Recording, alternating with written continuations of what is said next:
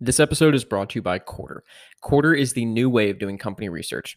Quarter's first mission is to enable access to conference calls, investor presentations, transcripts, and earnings reports as frictionless as possible, straight to your pocket.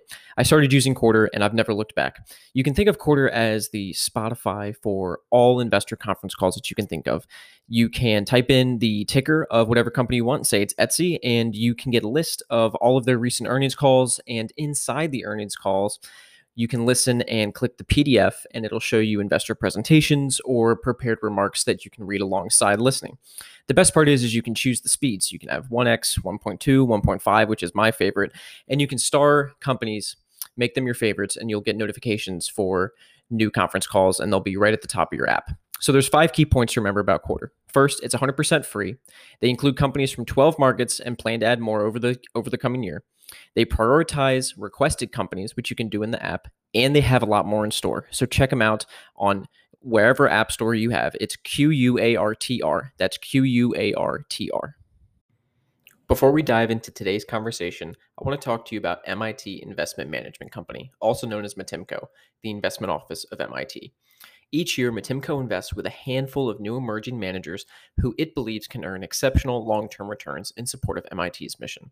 In order to help the emerging manager community more broadly, they created emergingmanagers.org, a website for emerging manager stock pickers. For those looking to start a stock picking fund or those just looking to learn about how others have done it, I highly recommend this site. You'll find essays and interviews by successful emerging managers, service providers used by MIT's own fund managers, essays Matimco has written for emerging stock pickers, and more. Matimco also occasionally and opportunistically hires new members for their investment team. To view the job description, please visit matimco.org/global-investor. That's mitimco.org/global-investor. The Matimco team spends their time learning about great businesses and investments, working with exceptional investors around the world in order to support generations of MIT innovators. I'm also excited to announce our newest sponsor, Tegus. Tegus has the world's largest collection of instantly available interviews on all the public and private companies you care about. All you have to do is log in and type in a stock ticker or a keyword. For example, if you're interested in gaming stocks, you can type in RBLX for Roblox, or type in the keyword metaverse and instantly read hundreds of calls on the company and industry. Tegus actually makes primary research fun and effortless too. Instead of weeks and months, you can learn a new industry or company in hours, and all from those that know it best. Now, I only sponsor products that I use every day, and Tegus is no exception. Since joining, I spend nearly all my time reading Tegus calls on existing companies and new ideas into my portfolio, and I know you will too. So if you're interested, head on over to tegus.co/valuehive for a free trial to see for yourself. Again, that's tegus.co/valuehive. Our FinTwit anonymous account series. It's a just little acronym I made. This week we've got Bauncey Chillups at Pref Shares. He is pretty well known on Twitter. If you listen to the podcast, there's a pretty good chance that you follow him already.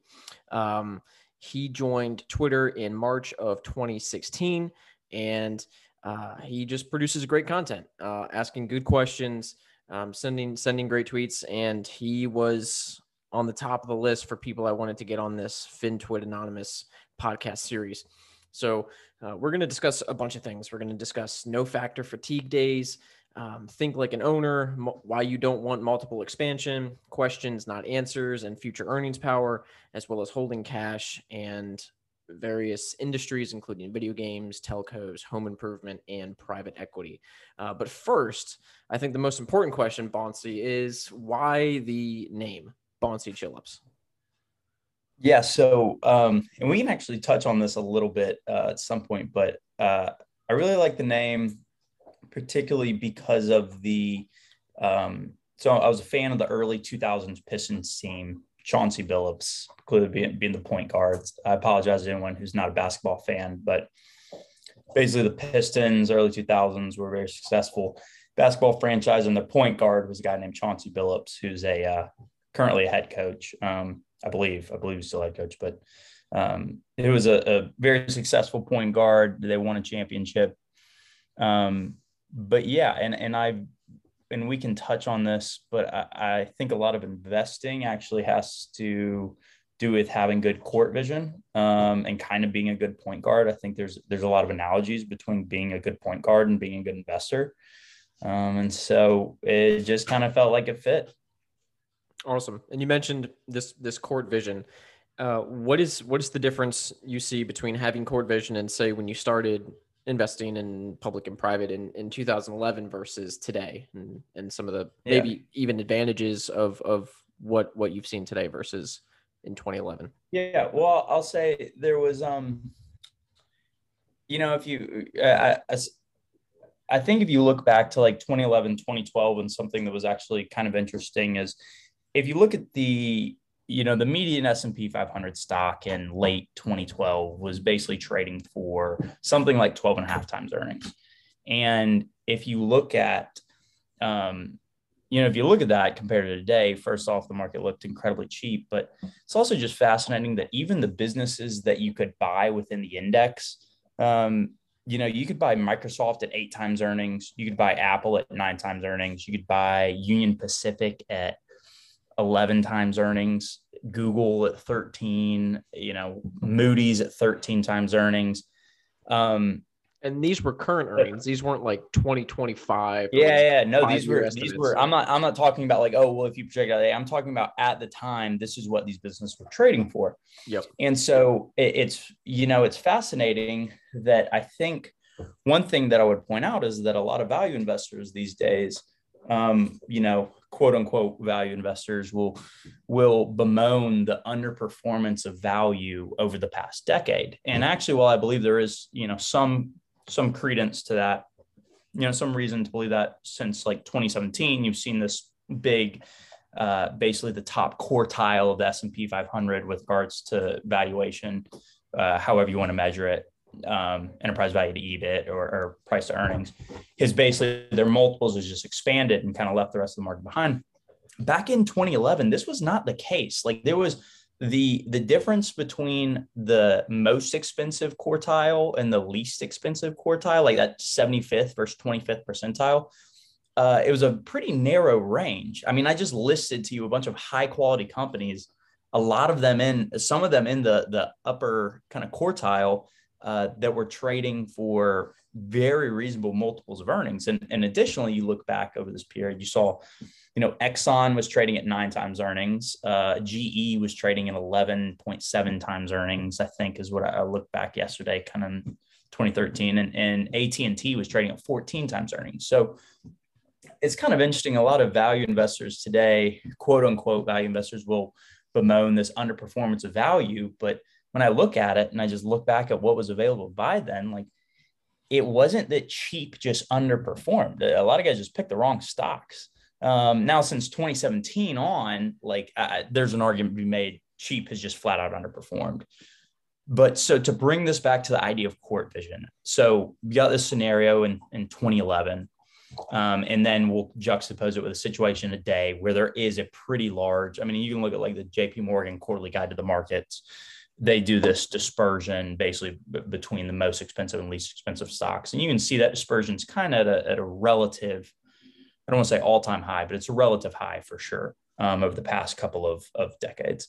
And when you look at this, I basically look at these two different situations. In 2011, a pretty narrow spread between cheap and expensive. And then today, a pretty drastic spread between cheap and expensive. It's somewhat being like a point guard and needing to appreciate how the defense is guarding your team. So if we look at these high quality compounders or good businesses, fast growing businesses, look at them as like a very solid point guard, or pardon me, a very solid shooting guard, kind of the guy you want to get the ball to. He's your scorer. He's your best player. In a lot of situations, if the defense is only guarding him with one guy, if they're only single teaming him, give him the ball and let him go to work.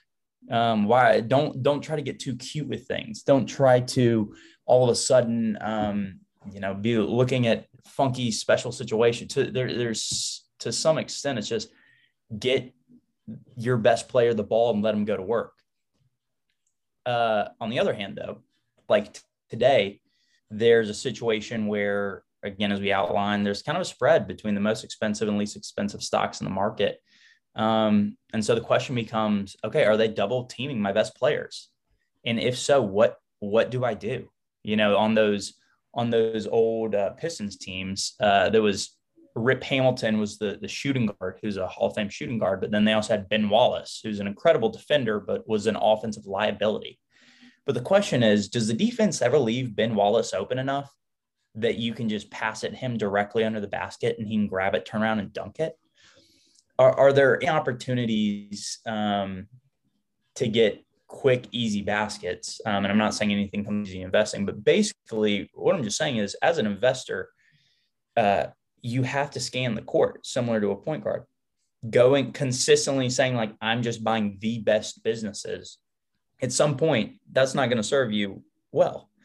Saying I'm always just going to buy the cheapest businesses, at some point, clearly, as we've seen over the past couple of years, that's not going to serve you well. Mm-hmm. So I think one of the most important things, and why I really like have adopted the moniker Bauncey Chillups and agree with the basketball / point guard analogy for investing, or at least in the style that I choose to do so, is there needs to be flexibility. To get married to one style over any extended period of time just has the opportunity to result in a lot of underperformance and a lot of pain. I like that analogy mainly because, I enjoy basketball, really playoff basketball. Honestly, I don't care about the regular season's hard to follow, man. Yeah. But it's funny because I went to Syracuse for a couple of years, and I got to watch Jim Boeheim. And, for those that aren't basketball fans, again, he's known for the 2-3 zone. And it's one of those things where teams don't really play it. It's usually man to man. And so when you're faced with this 2-3 zone, you can sometimes get forced into just beating your head against the wall, trying to figure out how to beat the zone. And it's fascinating to think that the so-called value investors, I will put in air quotes, over the last, call it, 3 or 5 years, what they've effectively done, and just so I'm understanding you, is what they've effectively done is they've given it to, say, Kevin Durant. And instead of him being guarded just with one person, he's immediately swarmed with 2 to 3 guys. And you're just asking him to keep taking shots, even if they're not going up. Yeah. Well, I'd even say like today, like for example, when I say the best players are being well guarded today, to some extent, is I love Costco. I'm a big fan of the business model. I've studied it. It is a fantastic business. For me, buying Costco at something like 45 times free cash flow. I don't know exactly what it is today, but just recently, 45 times, touched even 50 times free cash flow. That is forcing the ball to your best player when he's being double teamed. That is simultaneously, back in 2011, trying to get the ball to GE at 12 times earnings, to an extent, was trying to get Ben Wallace a cheap basket when he had a guy on him. Is like what? So I think an appreciation for, I'm not trying to make a super strong argument for, timing factors, but I am making an argument for an appreciation. I think a lot of time the quote unquote timing of factors can be done by just some common sense. When you have companies that are trading at 20 times revenue, pardon me, even if they're fantastic businesses, they're being very well guarded, quote unquote, the multiples very high. And there's a lot of things that can go wrong. And even if things go right, you may not be compensated for it.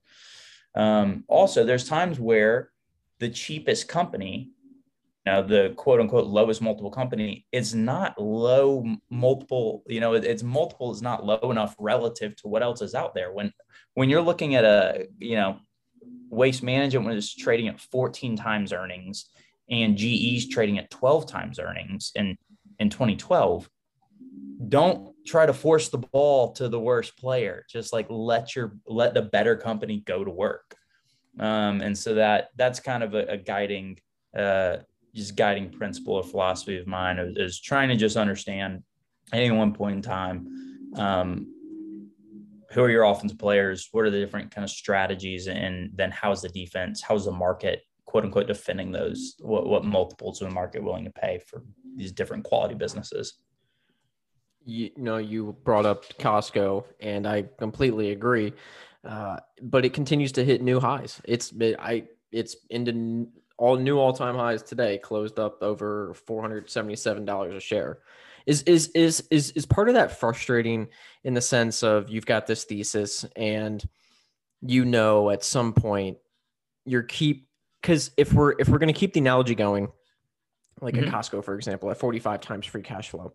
It's the equivalent of these compounders and these so-called value investors throwing the ball to a double or triple team Kevin Durant, yet still somehow Durant seems to make the shot and get fouled. Yeah, exactly. No, that's actually a pretty good analogy. Yeah, I think the thing that has helped me, and again, if someone has a, legitimate fundamental, bull case from here on Costco. I'm not calling them crazy. I'm not calling them stupid either. I'm just saying I don't see it when I forecast out the earnings for 5-10 years and then see what I have to pay for it. Maybe you can make sense of it when you look at its stability relative to bonds and look at it as a bond proxy. But just on an absolute, like, what type of return can this generate for me? What type of cash can I get for buying this company at this level? Like, what can my, cash on cash yield or earnings yield be in 2030? Like, it's just not for me enough. Maybe I'm too low on my out year earnings estimates, but yeah, it can be somewhat frustrating, but I would say this as well, as I touch on, we can go a little bit into the, you touched on this about quote unquote, I sent you something, no factor fatigue. Yeah. And one thing that I'd like to touch on there. And so I am, as I've talked about scanning the court, that doesn't always mean being exclusive to investing in one style at any one point in time. So, for example, over the past, 3 years, the firm I'm at, we've bought United Rentals at 5 times earnings. I've bought Adobe at 30 plus times earnings, and I bought Amazon at, right as it was beginning to show GAAP net income. So, it's not necessarily a situation where I'm hoping one factor outperform, where I'm coming into the office every day, I'm saying, oh my gosh, if value doesn't outperform growth today, I'm going to have a bad day, or like my stomach's going to be upset. That sounds like a terrible life to live, by the way. Yeah. But either to come in every day just praying that rates go up and that value outperforms, or coming in every day and just fingers crossed that Peru's portfolio just keeps moving higher and all the SaaS names continue to fly. Like, either one, like it would be awful. Like, I do think there's benefits to having a mix, and to basically being able to say, two investors that I appreciate who've been able to do this very well over time are actually Tepper's done this very well, and Bill Miller's done this very well. They're incredibly opportunistic investors. They aren't married to a style. You look at Bill Miller, who can be pounding the table on Amazon years ago while simultaneously owning banks in size. Yeah. Like, just the mental flexibility and the ability to view investments through multiple lenses, is something that I think is incredibly powerful. You have to be able to wear different hats, I think, at times. And there's some times where I wear a hat that is, okay, how fast is this growing?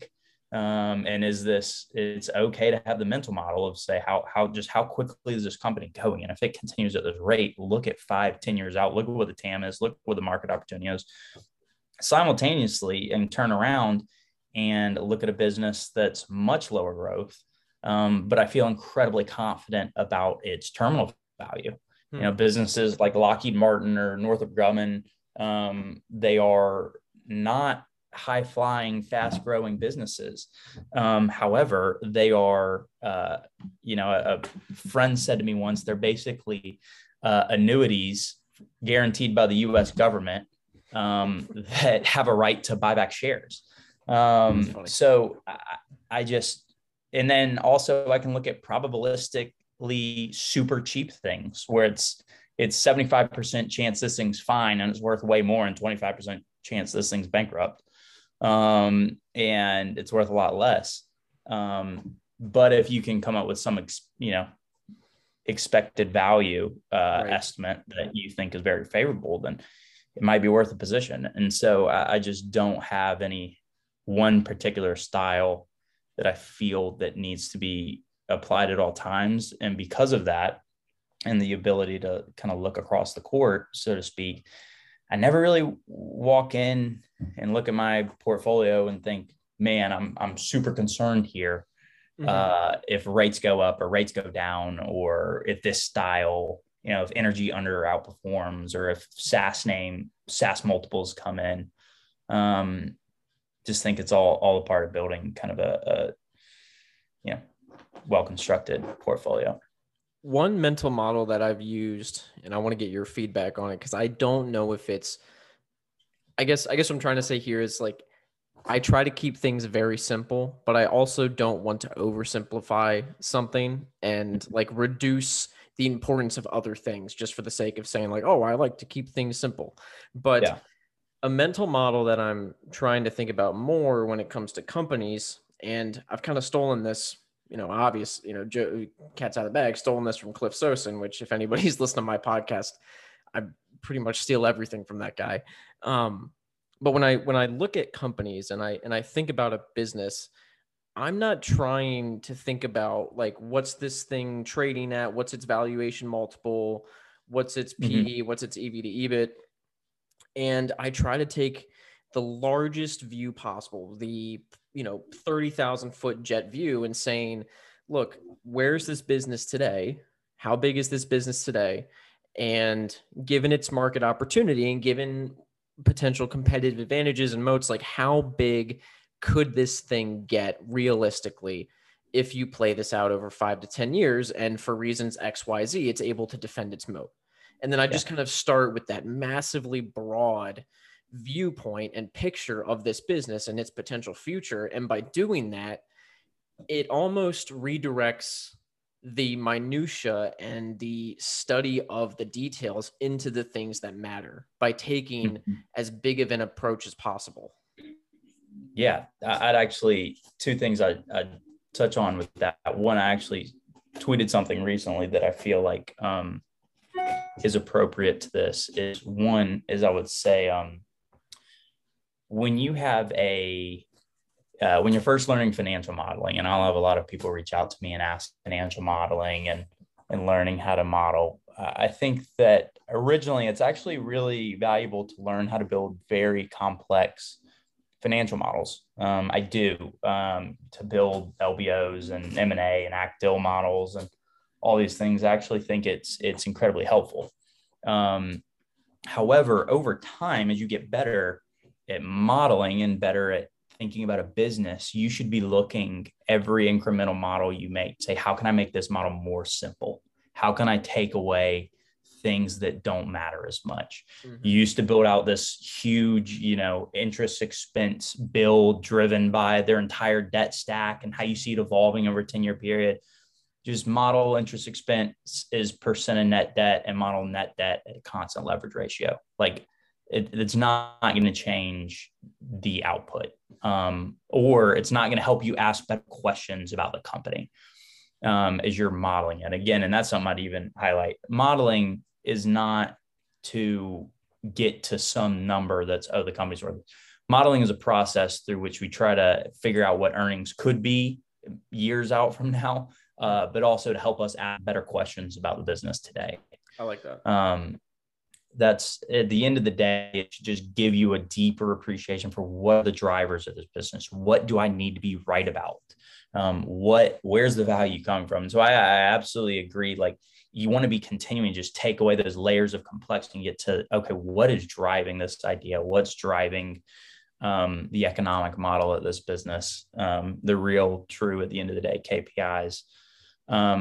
And then the other thing I just add is, you kind of touched on this, but it's crazy. Sometimes I'll hear people talking themselves into making investments sometimes in public markets. I'm like, whoa, back up a second. If I brought this to you as a friend, as a private investment, just a deal I wanted you to invest in with me and said, hey, I got an idea, let's invest in this, and brought you a PowerPoint deck on this company, you would say that company's dog crap. I don't want anything to do with it. Like, no. But all of a sudden, because it's public markets and you read 2 Ben Graham books, like this is your best idea. There should be a level of basically comfort that you have with the business in the same way that you would being an owner of the business privately, that the idea comes, you say, yes, I intuitively buy this. I like this business. I think it's going to continue to grow for a long period of time. Or I think that, there's going to be, margin potential. Or I think it's just flat out too cheap. Heck, I'd buy this business for, twice that. I could probably sell it to somebody else for twice what they're asking for.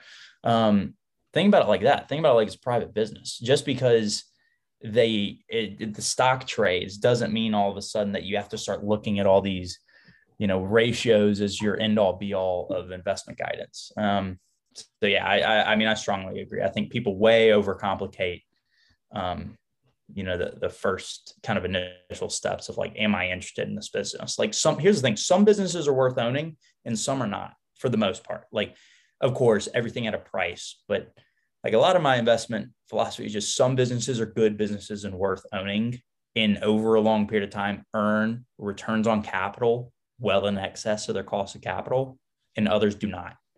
And over time, you just want to own those businesses that generate an economic profit. And so I think you hit it perfectly. That looking at that and just kind of as Cliff's laid out, looking at the big kind of couple questions instead of trying to get too detailed. I like the idea of presenting this company as a friend, bringing you a pitch deck for a private venture, because it touches on something that's a passion of mine. And you mentioned there are some businesses that'll be good that you should own. Like there are some of those out there and there are some that you shouldn't. And there's also this mindset, and I don't know if it's more of like a social status or kind of like a cocktail hour mindset, where you should invest in businesses that excite you. And the beauty of that definition is that the excite part is completely, objective to you, or I'm sorry, subjective to whatever you think is exciting. So for me, like what might be exciting is a really cool online marketplace that connects a bunch of highly fragmented, cohort of sellers to this buyer community that really is looking for something like that. Or it might be a cool technology that helps businesses, like make more money. But if you can't get excited about it, you're not going to have the staying power to learn as much as you need to hold for the long term. And then this kind of goes into what you say, like, think about an owner. Like, I love waste management as a stock and as a business. I don't think it'll ever get down to a price where I would buy it. Yeah. But it's also one of those businesses where, like, waste management doesn't excite me the way something that I think is like closer to my circle of competence and like circle of passion would, if that makes sense. Yeah, absolutely. Yeah, I think it's interesting. Like, I do think there's a sense of it of what do you check, kind of have a gut check, and like, do I intuitively believe what I'm putting on this paper right now, whether it's a model? I'm talking about models a lot because I think a lot of people, I'll get asked by people, younger college students, et cetera, about DCF modeling and all this stuff a lot. And sometimes I just want to bring it way back up and say, like, it's important, but that's not important at all.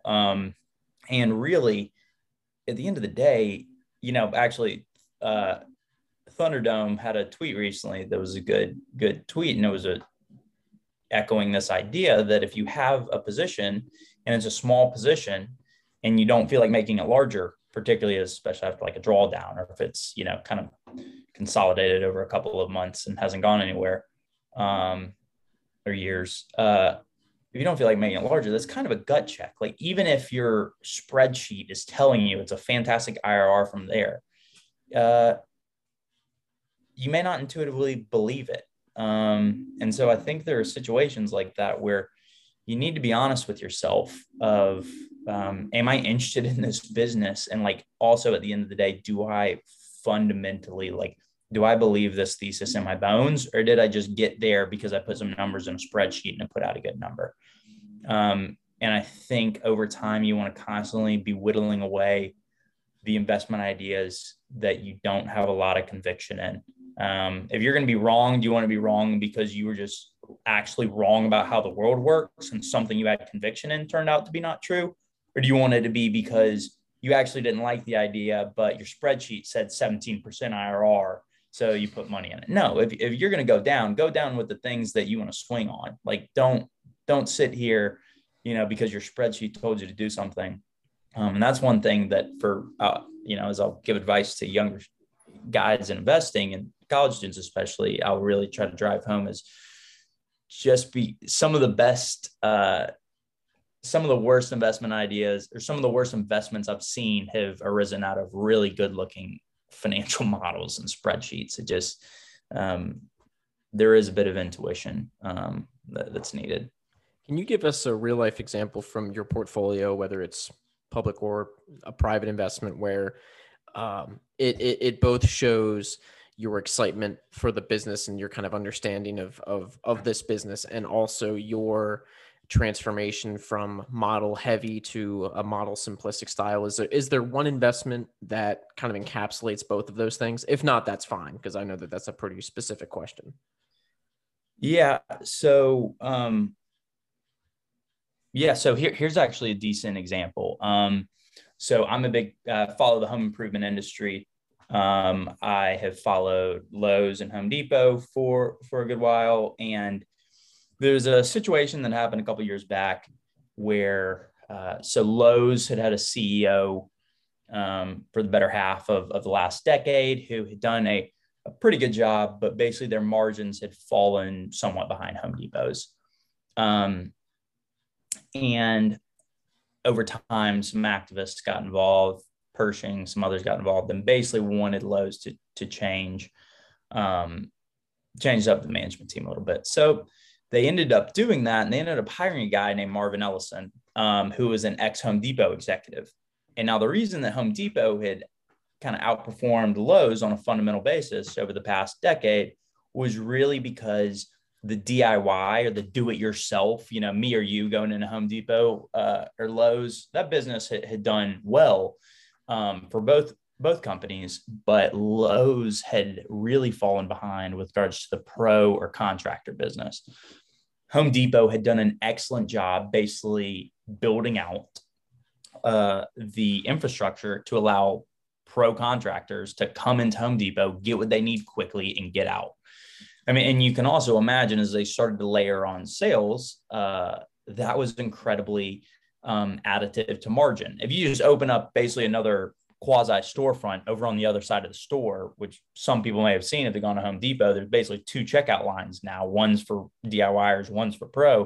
When you basically open up the back of the store and start having pros run in and out, just doing more sales all in the same box, that's incredibly accretive to sales per square foot and thus accretive to margin. So really, you were able to see in 2018, Marvin Ellison took over, started doing a pretty good job. There were some early indications that looks like things were going well. And then they had this pretty large, I call it a gross margin mishap. There was one quarter where basically they said gross margin, they had a pretty material miss. And they said that their pricing systems basically weren't properly passed through some pricing changes from inventory to the product being sold. And so Which it doesn't sound good, in, by the way. That doesn't sound good. No, it's not. Yeah. And a lot of it was because they had a legacy kind of technological infrastructure. And so there's just some questions of, all right, is this new team mishandling kind of this new management team mishandling this transition? Is this legacy technology infrastructure? Like, is there just too much tech debt here? What's going on? We don't really understand what's going on. But basically, around that same time, Ellison and his team had put out a target that they wanted to get to 12% EBIT margins, and they were currently like 9% EBIT margins. And we go from 9 to 12, like that's pretty additive. And so just taking a step back, looking at the high level, forgetting about just doing the tweak in the Excel model and how much are they going to do in the garden segment? How much are they going to do in the paint segment? Just taking a step back, you look at the situation and say, okay, Lowe's has sold off to about 14 times earnings post this gross margin mishap. Historically, it's traded for, 16, 17, 18 times earnings, and it's grown revenue mid-single digits. On top of that, they have this guy, Marvin Ellison. I can't remember if I mentioned this, but Marvin Ellison was actually responsible for building out the pro business at Home Depot. So they hired the guy who had built out the pro business at Home Depot, and our workshop, the main delta between Lowe's and Home Depot margin is the pro business. So just taking a step back, you're sitting here saying they've grown sales pretty well over the past decade. They now have a new CEO who is special. The business that they really need to accelerate just did this previously at Home Depot. And he's saying that he thinks they can get to 12% EBIT margins. And a lot of that is going to come from some pretty simple stuff that they weren't doing earlier. We're calling it retail fundamentals. I won't go into that too deeply, but some pretty basic stuff. If you just did like any level of work, you just see like, man, the stores were being mismanaged. And then also they're going to start up this pro business. So basically you just, forgetting the model, you just make a bet. We think they can grow, I think they can grow sales mid-single digits just like they have been historically. They'll probably get a little bit of boost out of that from this pro business getting better over time as they begin to do more and more pro sales. And then on top of all that, they have this margin opportunity. So we could see potentially faster sales growth than we have historically. Margins expand dramatically, and we're able to buy it at 14 times earnings. And so you didn't really need to do some deep, and this is a high quality business that there was no question of like, is the business rolling over, or is there going to be, some big, negative housing cycle? Like there weren't these questions at this time. So basically we were able to look at it and say, even if we're wrong, like we're buying a business that's been pretty good historically, cheap. It's cheap right now. Versus what it's traded at historically. And we think they're going to generate a lot of cash over the next couple of years, even if they can't get some margin back. But they were able to, and I mean, the stock went from 93 to 230, to 227 today, without even having the multiple expand that much. A lot of that's just been earnings growth. And so that's a situation where, being able to take a step back and not get too cute with the financial model and, what if they do miss gross margin and it continues over the next couple of years? And you were just able to say, they've had a pretty consistent gross margin profile for 20 plus years now. We bet they can probably get back to that. We think management has properly diagnosed the situation and can get to 12% EBIT margin. And this guy is the guy who just built out the pro business at Home Depot. Like we think he can probably do it here. And if right, we're going to make a lot. And if not, we're not going to lose that much money. And the thesis is kind of just as simple as that. So that's a good example of kind of being able to take that step back and not having to get too like in the weeds. Right. And generate an idea. I don't want to make this a business breakdown episode on Lowe's, but I do have a question, and maybe a pretty dumb question, but yeah, no worries. And this is just because I haven't spent really any time studying both of these businesses. I've gone into both, right? I am probably one of the worst DIY people on the planet. I'm getting better though. My future father-in-law gave me a Ryobi tool set. So I'm starting to drill holes in places. Nice. But what's the main difference between a business like Lowe's and Home Depot? They seem very interchangeable. And is there any sort of brand loyalty between one or the other? I could see it on the pro side, right? Where if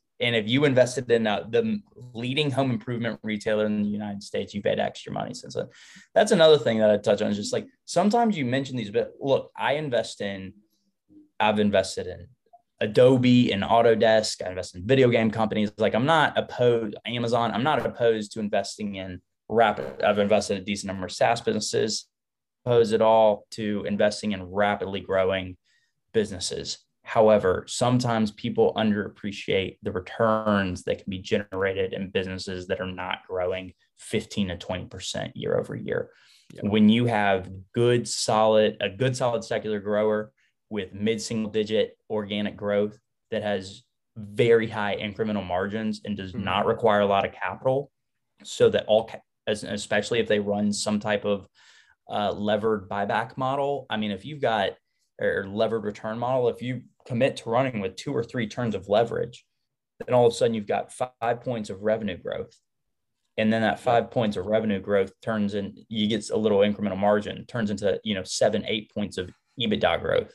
Yep. And then all of a sudden you're able to, that incremental growth, you're able to borrow 2 or 3 times against and take all that cash and return it to shareholders, because you have a very capital light model, like Home Depot does, like Sherwin-Williams does, like Moody's does, um, O'Reilly, AutoZone, uh, Lockheed, Northrop. If you look at all these businesses, they require basically no capital to run for the most part. So every, incremental profit dollar that they generate, they not only can return immediately to shareholders, they can borrow more on their against their increased profitability and return that to shareholders as well. So that's just something that, sometimes people look at Lowe's, Home Depot, or Sherwin, or Moody's, or these companies. It's like, well, how quickly is it actually growing? What's the revenue? Okay, 5% top line growth. How am I ever going to get more than like a 5 to 10% return if it's not growing faster than that? I'll just say, should do a little bit more homework on some of the, top performing stocks over the past, 40, 50 years. A lot of them have been very, fast growers, but some of them have just been incredibly consistent growers with high incremental margins and that don't require a lot of capital. The first time I met Jason Greenwald, who's I think at Greenwald Capital on Twitter, Mm-hmm. we were chatting because he's a real estate guy. He does Yeah. auctions, foreclosures, in the DC area, Oh, yeah. actually right around me. But we were chatting, and he said, Brandon, if I just invested in Home Depot when I started buying homes and doing real estate, he's like, I would have made so much money Yeah. with such less stress. It's it is funny. It is. It's crazy when you look at these businesses. And again, it's not like there's been rapid multiple expansion or anything.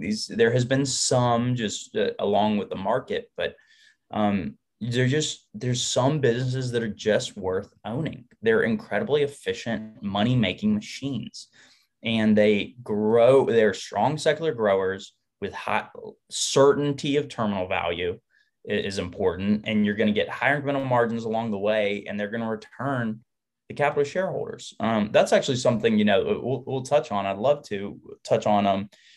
People will do these DCF models, and we'll do DCF models, and sometimes we'll even do it with companies that are melting ice cubes. And they'll say, well, look, I've done this DCF. The DCF says this company's worth way more than what it's trading for. And I think the fatal flaw with the DCF model is there's this assumption. The assumption is the cash flows that are generated are properly allocated. Like, that's super key. Like, I'm going to say that again. The fatal flaw with a DCF model is the assumption that the cash flows that are generated are properly allocated. And that is a lot of times not the case, particularly in melting ice cubes. A lot of times you get a melting ice cube, the EBIT, the free cash flow starts to decline, and all of a sudden the management of the company wants to reinvent themselves and they want to get into some other line of business. They're throwing good money after bad. So that's one of the reasons why I don't think public markets ever give melting ice cubes much of a valuation, and why for the most part I stay away from them is because here's the thing is, if the company produces a lot of cash, but I never see any of it back, management just uses it to go pursue some, parallel or even completely unrelated business line and then destroys capital there, then run that out. The DCF value on that is zero.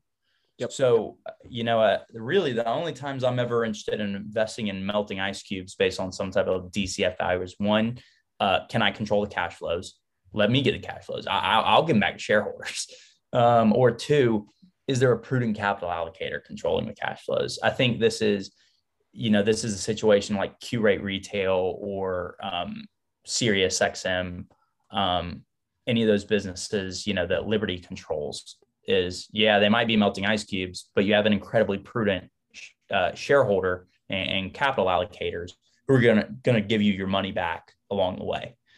But yeah, that's one thing that I kind of, jokingly, capital allocation is incredibly important. And, I sometimes I'll see people do DCF models and I'm just like, I always do an earnings or a free cash flow per share model because it forces me to think about how is management going to allocate capital? What are they going to do with this? Okay, so they're generating capital. Are they going to reinvest it into the business? Are they going to pay down debt? Are they going to buy back stock? Are they going to go buy someone else?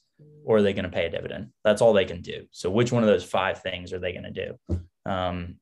And instead of just doing a flat DCF and modeling out, force yourself to get down to what do they do? What do earnings grow? What does free cash flow do on a per share basis? Because that forces you to go through that exercise of, okay, so they get this free cash flow. What do they do with it? How are they allocating it? Which is really important. If you look at a lot of those businesses I just touched on that are not super fast growers, but have been incredible returns over long periods of time, all of them have impeccable capital allocation. We've gone almost an hour. Actually, I think we have gone an hour of this podcast, Oh, and wow. I haven't brought up the question of your origin story and how much obviously you can share in detail. That's at your discretion. But walk us through how you got started in stocks and what led you to your role today. And then after that, I'd love to dive into how you think about your own investment allocation, both time and money, into public ideas, like public stock ideas versus private market ideas, and kind of how you think about that. So walk us through what got you into stocks in the first place. Yeah. So a little bit of my origin story. I grew up, my father was actually a minister, and my mother was a social worker originally. And then she now is a financial coordinator for, orthodontist office. So pretty natural transition from social work into orthodontics. But yeah, so that was my family growing up. Awesome family. When I was probably middle school, early high school, I just started becoming interested in business and reached out, kind of asked my dad, hey, what should I do here? Because we didn't really have anyone in my family who was quote unquote a business person. I didn't really have anyone to ask. And so he just told me, kind of gave me the names of a couple of people in our community. And I just started reaching out to them, whether writing a letter, calling them. And so I did this, and a lot of people did not get back to me. It was my first lesson in cold calling. But some people did. And a couple people said that they'd start meeting with me. And that kind of started this informal business education. I had a regional bank manager who met with me a couple of times and just explained to me the basics of banking.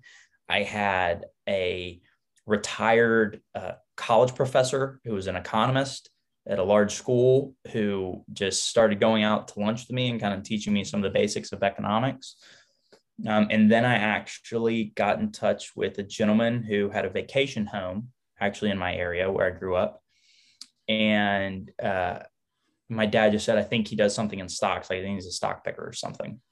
And so I reached out. He said he'd meet with me, and he met with me. And turns out that he worked for a fund. He was a partner at a hedge fund that was actually backed by Tiger Management. Oh, wow. It's kind of funny. I kind of hesitate as I said that because there's been some joking on Twitter recently, like, "Oh, you're a Tiger co." And it's like, no. I'm not saying people are saying that me. Other people have been like teasing other people. Yeah. So I say that with a bit of trepidation, but. So the guy that I met with was not a quote unquote Tiger Cub, but his partner at this fund was one of Julian Robertson's old analysts. And so and then Tiger had seeded them. And so that was, the fund. And so but basically I was in mid high school and just started meeting with those guys. And they really spent a lot of time pouring into me, and teaching me a lot and helping me learn about investing. I'd call them frequently when I had questions and stuff. And so that was a big, that was a big part of my investing education. And then I went to school. I went to a large state school. I ended up interning at that fund.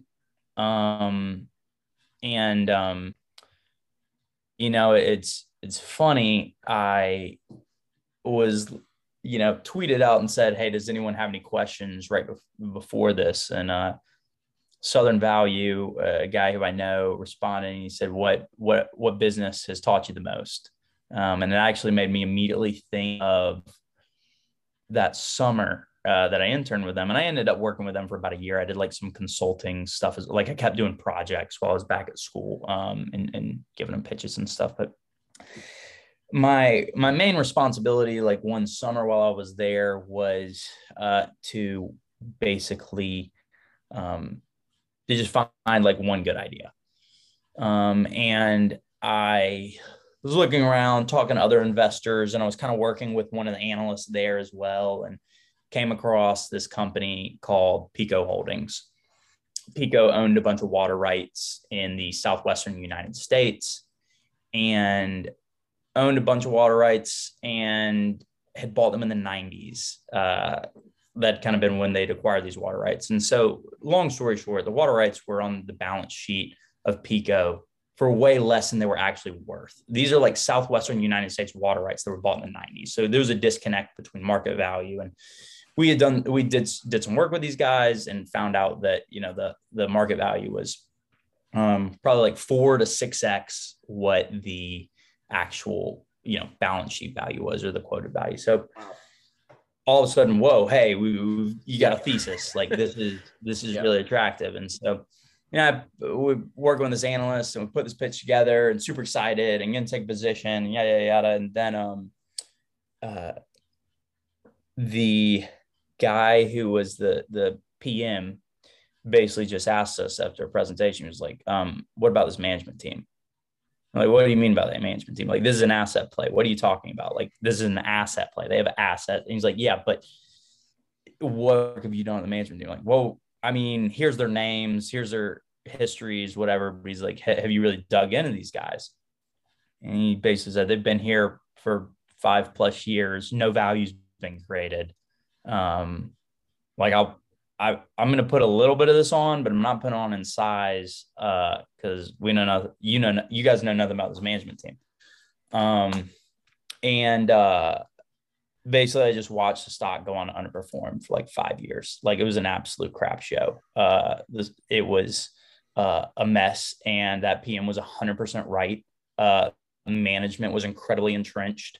I think it was like 3 or 4 years later that finally the CEO stepped down and stock was up like 10% on the day or something. Like, I mean, it was just awful. And I mean, that was so I'm kind of going from my origin story into like one of my first investing lessons, which was back to my earlier point, capital allocation matters. And what management chooses to do with their assets and with their cash flow is incredibly important. And at the end of the day, the most important thing is the business. Like, you just have to have a good horse. If you don't have a good horse, like, the old Buffett saying about when a bad, company and a good management team meet, the business leaves with its, reputation intact. That quote is true, but at the end of the day, I kind of look at things as it's almost like a horse race. So there's 3 factors that need to be taken into consideration. You have the horse, which is really important. You need a fast horse. You need a good business. Yep. Then you have the track, which tend to be the conditions, the industry, the regulatory environment, the market environment, etc. But then you have the jockey, you have the management team, and you have the fastest horse in the world, but if the jockey's running backwards, good luck, man. So that's kind of, I think people having a deep appreciation for the jockey is something that was instilled in me pretty early, based on one of my original kind of first, I feel like I had a really good pitch, and watching it just go nowhere for 5 years and get obliterated. Taught me a lot about the importance of capital allocation. Did it teach you a lot about never investing in asset plays ever again? Yeah. Since then, well, here's the thing is that I think we touched on this. I sent this to you a little bit earlier. Yeah. At this point, I'm pretty committed to having the majority of my portfolio invested in companies that are growing earnings. I just think, here's the thing, because if there's a business that somebody tweeted this out recently, I've expressed this similar feeling before, and I feel it strongly is even if you buy a business that's 40% undervalued, but is not growing value, or you could buy it that's 10% or let's call it 20% undervalued and is growing value at 10% a year. If the stock prices don't go anywhere for 3 years, fast forward, you now have a business that's still, and the business value changes as I said, the one at a 40% discount, is not growing value, but the one at a 20% discount is growing value at 10% a year. Right. You forward, you now have a business that's at a 40% discount to whatever intrinsic value, still not growing. And you've got another business that I can't do the math, but top of my head, but was like at a 30% discount, 35% discount, growing 10% to intrinsic value, growing 10% a year. Yep. So yeah, it definitely, it's not to say asset plays can never work. Again, got to have court vision. But I do think having the majority of your portfolio invested in companies that you feel strongly are growing intrinsic value per share, earnings per share, free cash flow per share, however you want to break it, growing value on a per share basis. At the end of the day, that's that's the sweet spot. And then it goes back to thinking about valuation and kind of getting sucked into this mindset of being married to a spreadsheet, where if you're deciding between, do I invest in something that's 30% undervalued or 40% undervalued? Like I think you're missing the entire point, which is to find businesses where you're not asking those types of questions. Like find businesses where you're like, look, if these things work, and if I can make a probabilistic bet with a reasonable range of expectations within that cone of my expectations, if that cone is narrow enough and I feel confident in kind of the ranges both on a low, high, and medium basis, how many times my money will I make?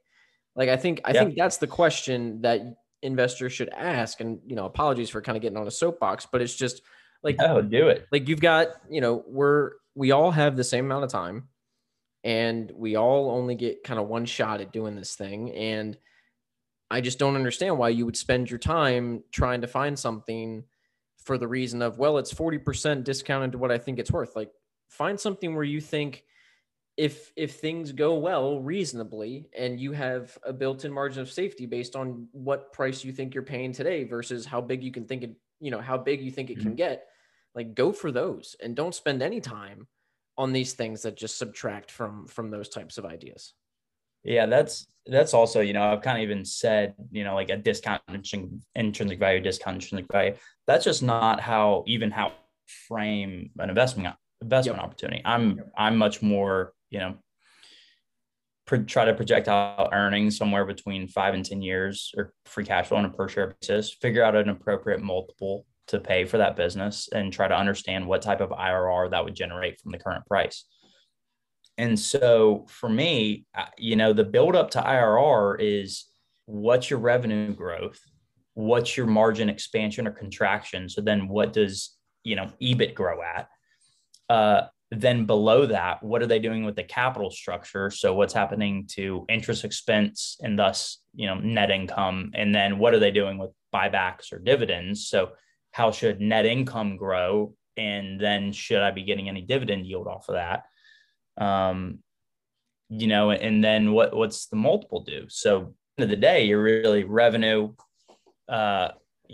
margin, capital allocation, multiple. That all there is going to drive your return build. So over any 5 to 10 year period, all right, they're going to grow revenue at 5, EBIT at 7. They're going to be able to get a little bit more from good capital allocation with growth net income per share growth. So they're going to grow net income per share at 12.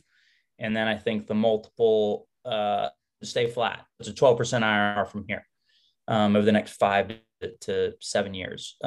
That's how I thought it. And so for me, I kind of try to tend to underwrite to 15% IRRs. Like that's kind of a bottom hurdle for me that I like to get over. I hope to be able to, compound at mid-teens over the course of my life. That's a goal, my main goal in my life, but is a goal of my life.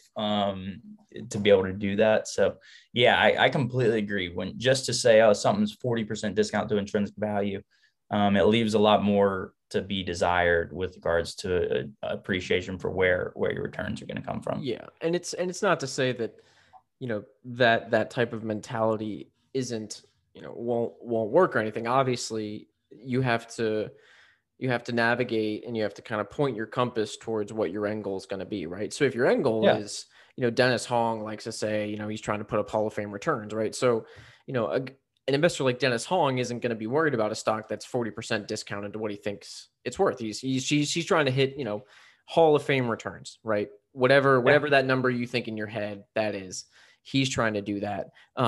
And that other frame works, right? And you brought that up where if you're an investor and you're kind of looking for a bond proxy, you're looking for something safe, or if you're an RIA shop and you've got a lot of clients that just want something safe, like you can play that game. But for the majority of my listeners and the majority of people playing in the market, like if you're going to play in the market, like I just think you need to go for the mindset of I'm only going to focus on companies where I don't have to think about like, oh, is it 40%? Is it 50%? Like, is the multiple going to be 12 times or 13 times like over the next 5 years? It's like, I don't know. I'm just getting, Yeah. I just got to hop off the soapbox. Yeah, no, I completely agree. I do think that the growth and value being attached to the hip, and really at the end of the day, like you would look at these things like you would look at them like a budget to a PowerPoint and said, or a pitch and said, I want you to invest with this with me. And one of the first things you say, like, do you expect it to grow 10 years? And he was like, no, but hear me out. You'd be like, no, but hear me out. I'm not interested.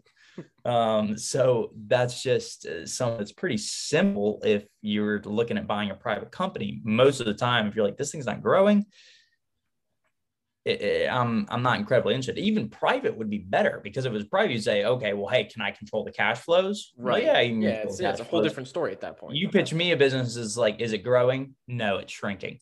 Well, do I control the money? No, a management team does. How have they done historically? I mentioned the business is shrinking. So they're not a good management team. Do you think they're really prudent and respect shareholders and going to return all the capital they generate to shareholders? No, they actually just some new AI 5G project that they're working on, that they're deploying all the capital. It's like, miss me with that, man. Like, not interested. Way earlier in the podcast, you mentioned a couple investors. Bill Miller was one of them. And who was the other investor you mentioned? Tepper, right. I think if you and this was guys again that can no factor fatigue. They can move seamlessly with fluidity between quote unquote value and quote unquote, like more growthy, even venture type stuff. Yeah. I would put Dan Loeb up there with those two guys. Yeah, he's done great. What he's done over the last, it seems like, even couple years, transitioning from the standard traditional value to really turning into a technology investor, and a really great technology investor. Obviously time will tell, so, some of these bets are still early, but for the most part, it seems like he's made that transition just as well as Tepper, and just as, and with the fluidity of someone like Bill Miller. Yeah, I agree. I think one of the key commonalities between everyone that you just touched on is like they've remained intellectually curious. And I actually think that's easy to do when young. I think when you're 20, 25, whole world's ahead of you, it's pretty easy to be intellectually curious. There's some research, social science research, which, I don't give too much weight to because it's social science research, but that tends to indicate around like the age of 40 or so, people's preferences become mostly set and they aren't really interested in learning new things. If you think about someone who's 55 years old and doesn't understand how like a USB stick works or something, like how a heart, or how a remote hard drive, or how an HDMI plugin works, like it's not that they're too dumb to get it. They just have kind of established like, I know what I know. Yep. And I'm done to figure out all this new stuff. It's also one of the reasons why people tend to like the music from when they were 18 years old to 22 years old. people like things they grew up with, and over time they stop changing.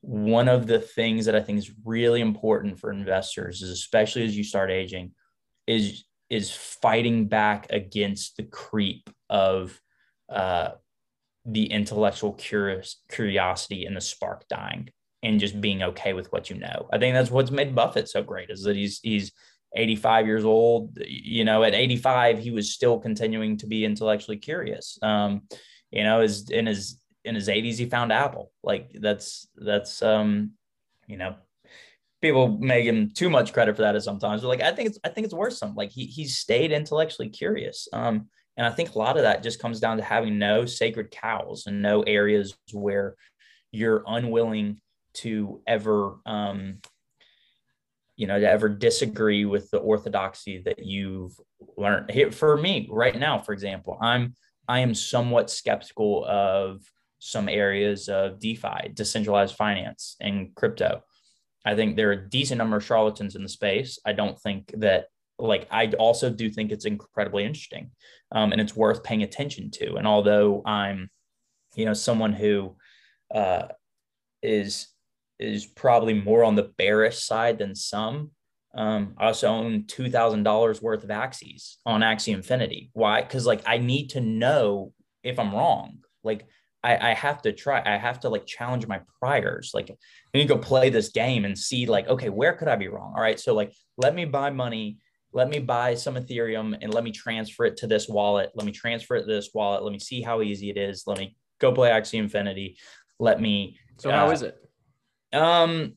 It's okay. It's not a great game, but it's very interesting just as a project, from the idea that like you buy in and then you have this, quote unquote asset that doesn't depreciate. Like if I go and buy the new Call of Duty, Vanguard that's coming to pay 60, $70 and immediately like my money will be gone. Like the argument that you could buy something, play a game, create some value in like the asset, your purchase price may actually hold flat or appreciate. Like I do think that's very interesting. Like as I sat there playing, I was like, look, here's the other thing is they just raised a ton of money from one of the venture firms. I think it was Andreessen Horowitz, but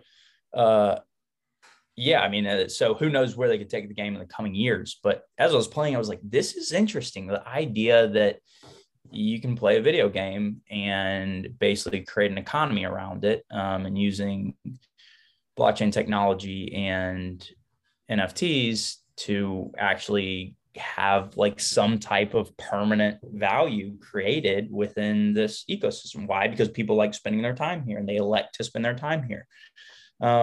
That's fascinating. I'm still a bit skeptical, but like that for me is something that like I've got to keep learning. I've got to keep growing. I can't just sit here and say like, oh, crypto, like there's a lot of scams out there. Bitcoin's not worth anything. Like you can't hold it. Like I want to continue to be intellectually curious my entire life. I'm a big US cable bull. I'm a big telecommunications, I'm gonna call.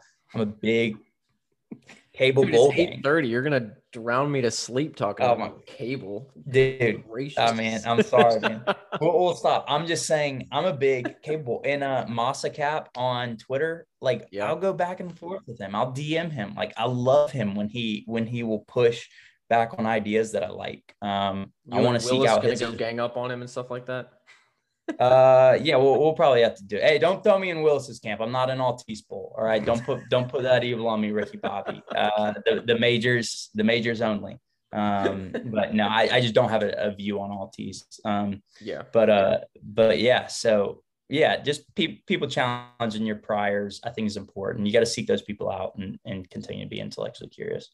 Yeah, Axie Infinity is fascinating, but what's more fascinating to me, and I did a podcast with David Kay, and it was arguably one of the most enlightening podcasts I've done since starting this entire thing. Just like from pure just listening and learning about the space. And a lot of it's because I'm passionate about it. I'm passionate about the video game space. I'm passionate about the online world space.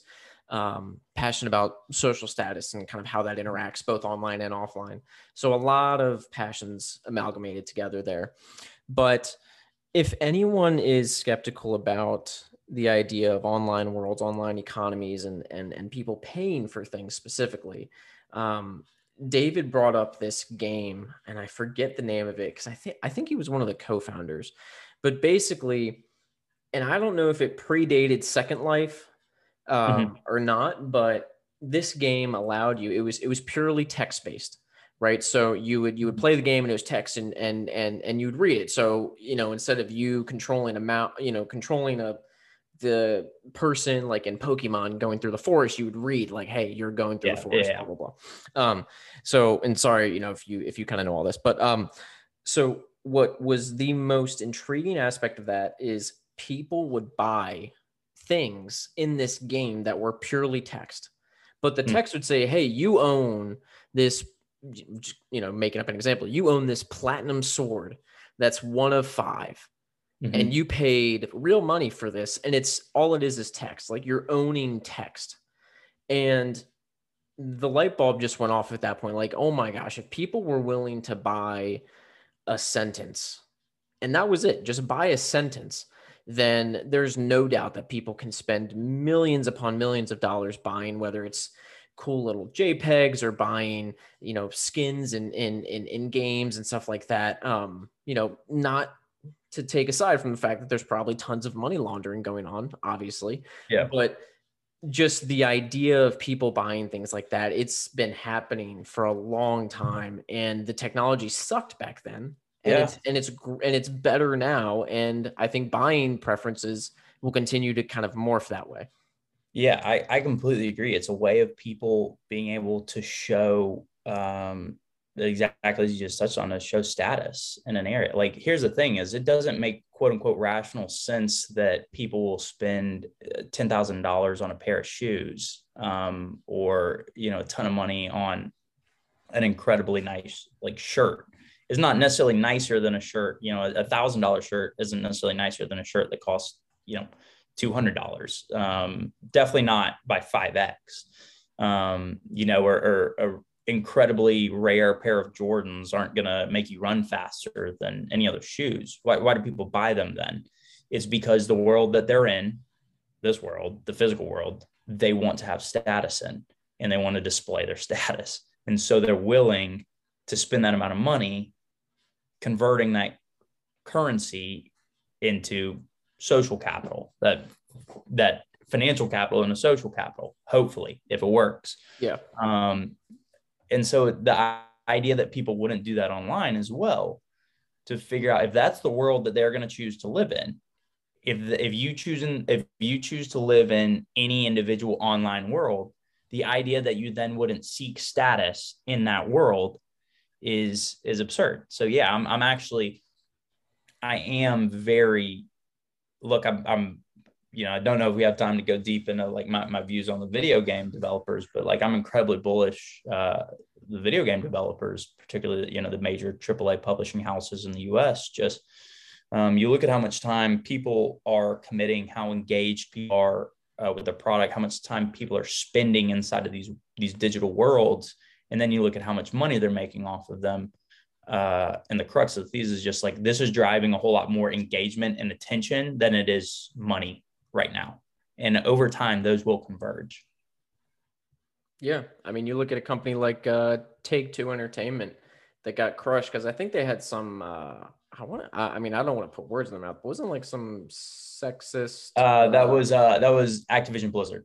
Yeah. Okay, got Yeah, it. those One of are, those I mean, the workplaces. three big US publishers that are publicly traded are Activision Blizzard, Electronic Arts, and Take Two.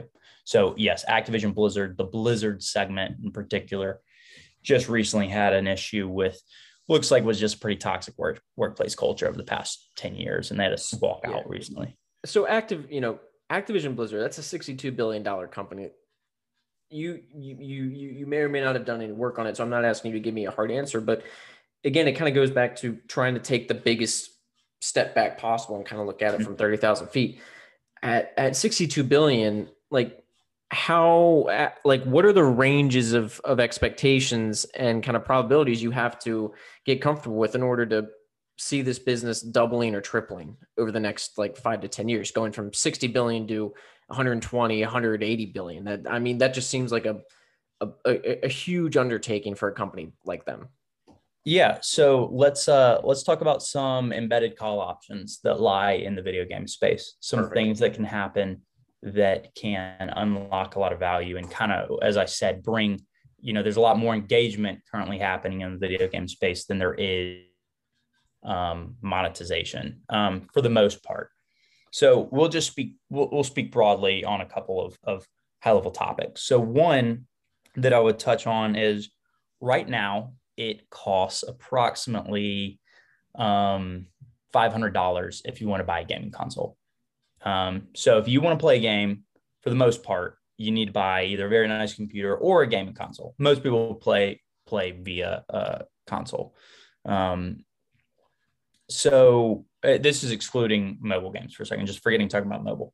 Right. So you've got these games, and people need to buy a $500 console to play them. How many people do you know who are not gamers who are going to go buy a $500 console to attempt to play a game? Zero. Not many. So the install base of consoles is like 150 million, 200 million, somewhere in there. So basically, that's kind of your TAM. Is those are the people with consoles.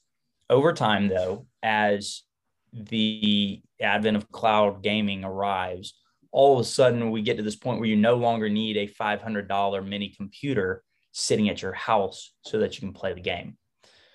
You get to a point where someone who wants to trial it, and now, of course, people who are gamers do have a console right now. So I'm not saying the whole world's just going to immediately say, oh, we're playing these games. But if someone wants to trial it and just play it, they aren't going to go out and buy a $500 console right now. So you get to this point where cloud gaming basically drastically decreases the cost of into gaming.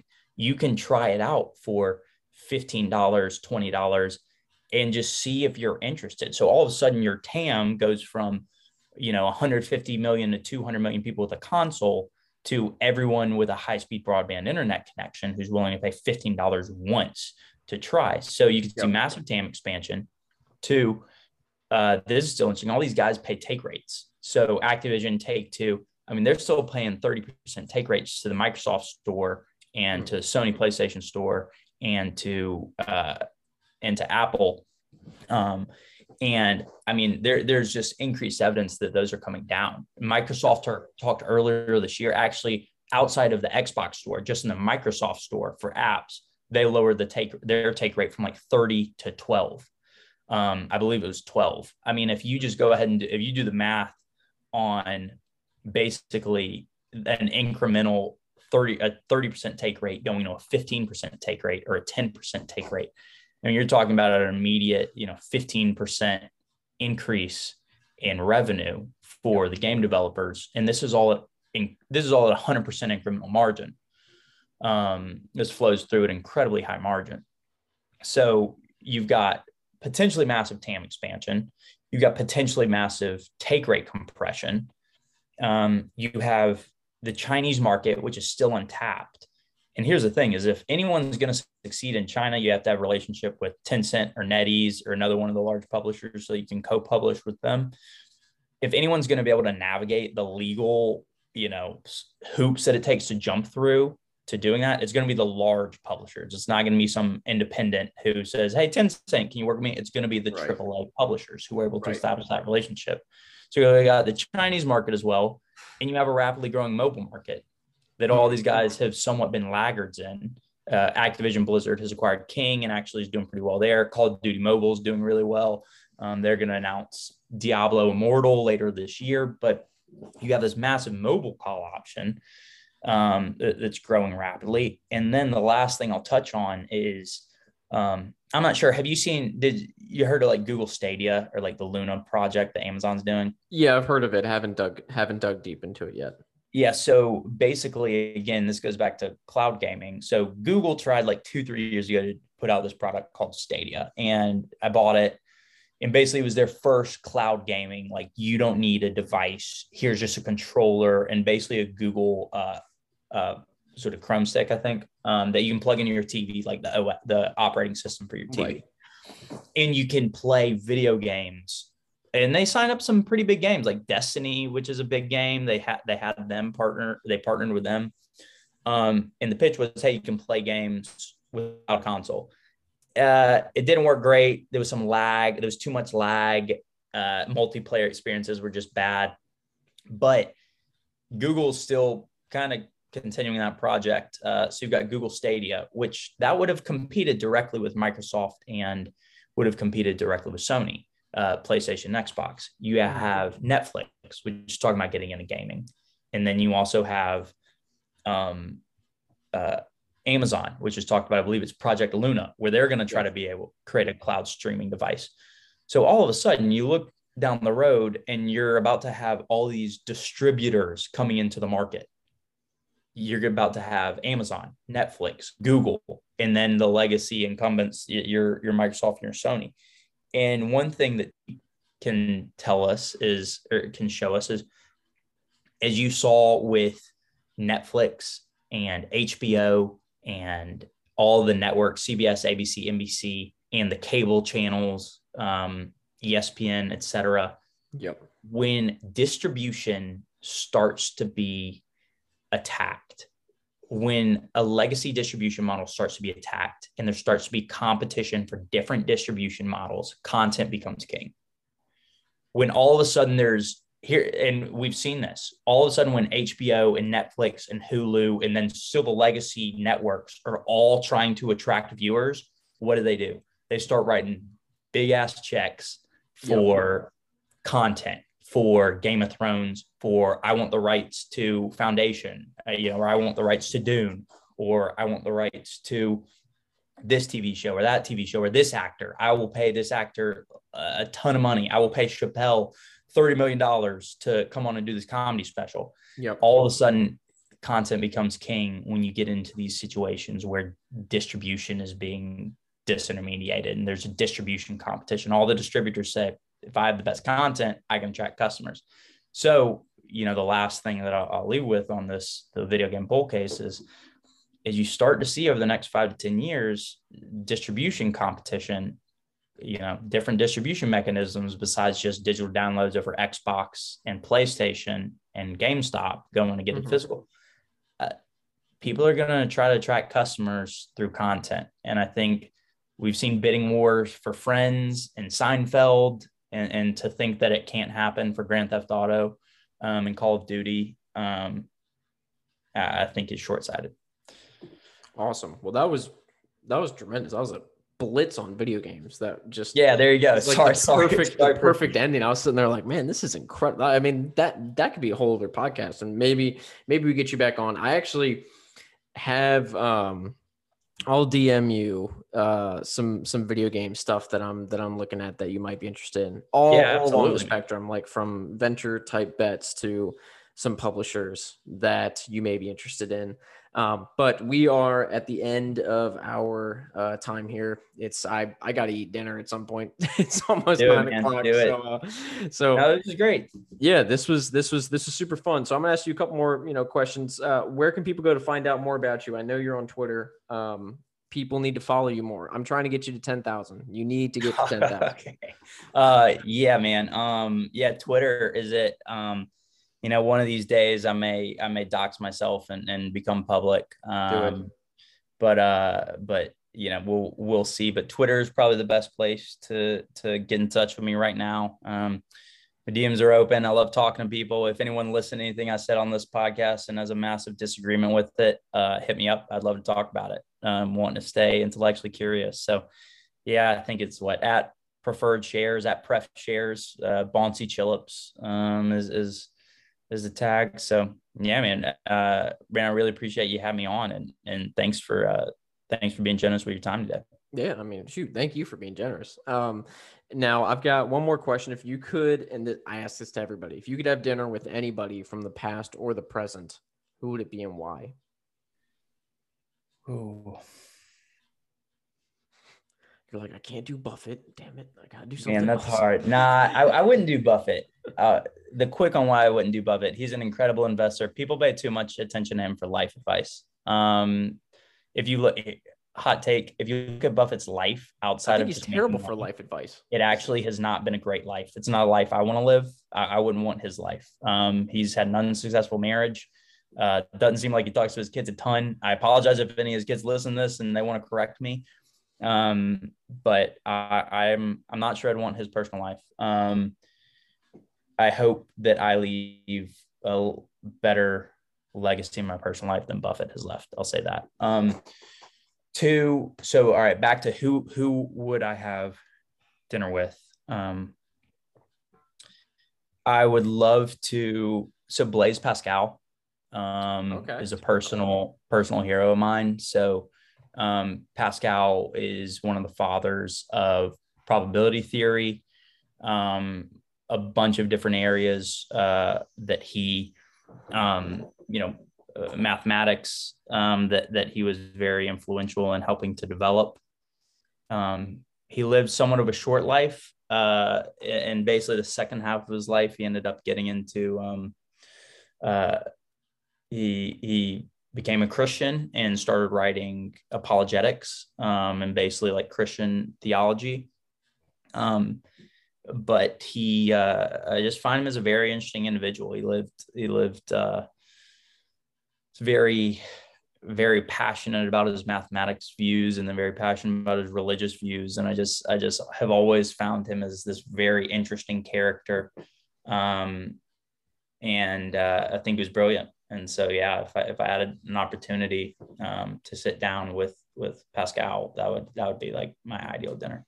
Awesome. I do not think we've had Blaise Pascal mentioned, and we're almost at 100 episodes, by the way. So I don't think we've had him mentioned at all. What's been the most popular? Real quick, I'll ask you. Who's been the most popular that people responded? If you tell me Buffett, dude. It's actually, funny you mentioned. It's probably it's probably like Jesus and Buffett, which is like something that you'd see at like a value investing like country concert, like tailgate or something. Like two worlds collide, like country music throwing down, but you also have a bunch of value investors. It'd be like Jesus and Buffett. Hell yeah, Jesus brother. And Buffett. That's great. I mean, look, both of those would be up there for me. I was trying to think outside of just like the regulars, but Ben Franklin would be one that's way up there as well. Just another Renaissance man. He's fascinating. So, but yeah, well, cool. Awesome. All right. Well, Bauncey, thanks so much, man.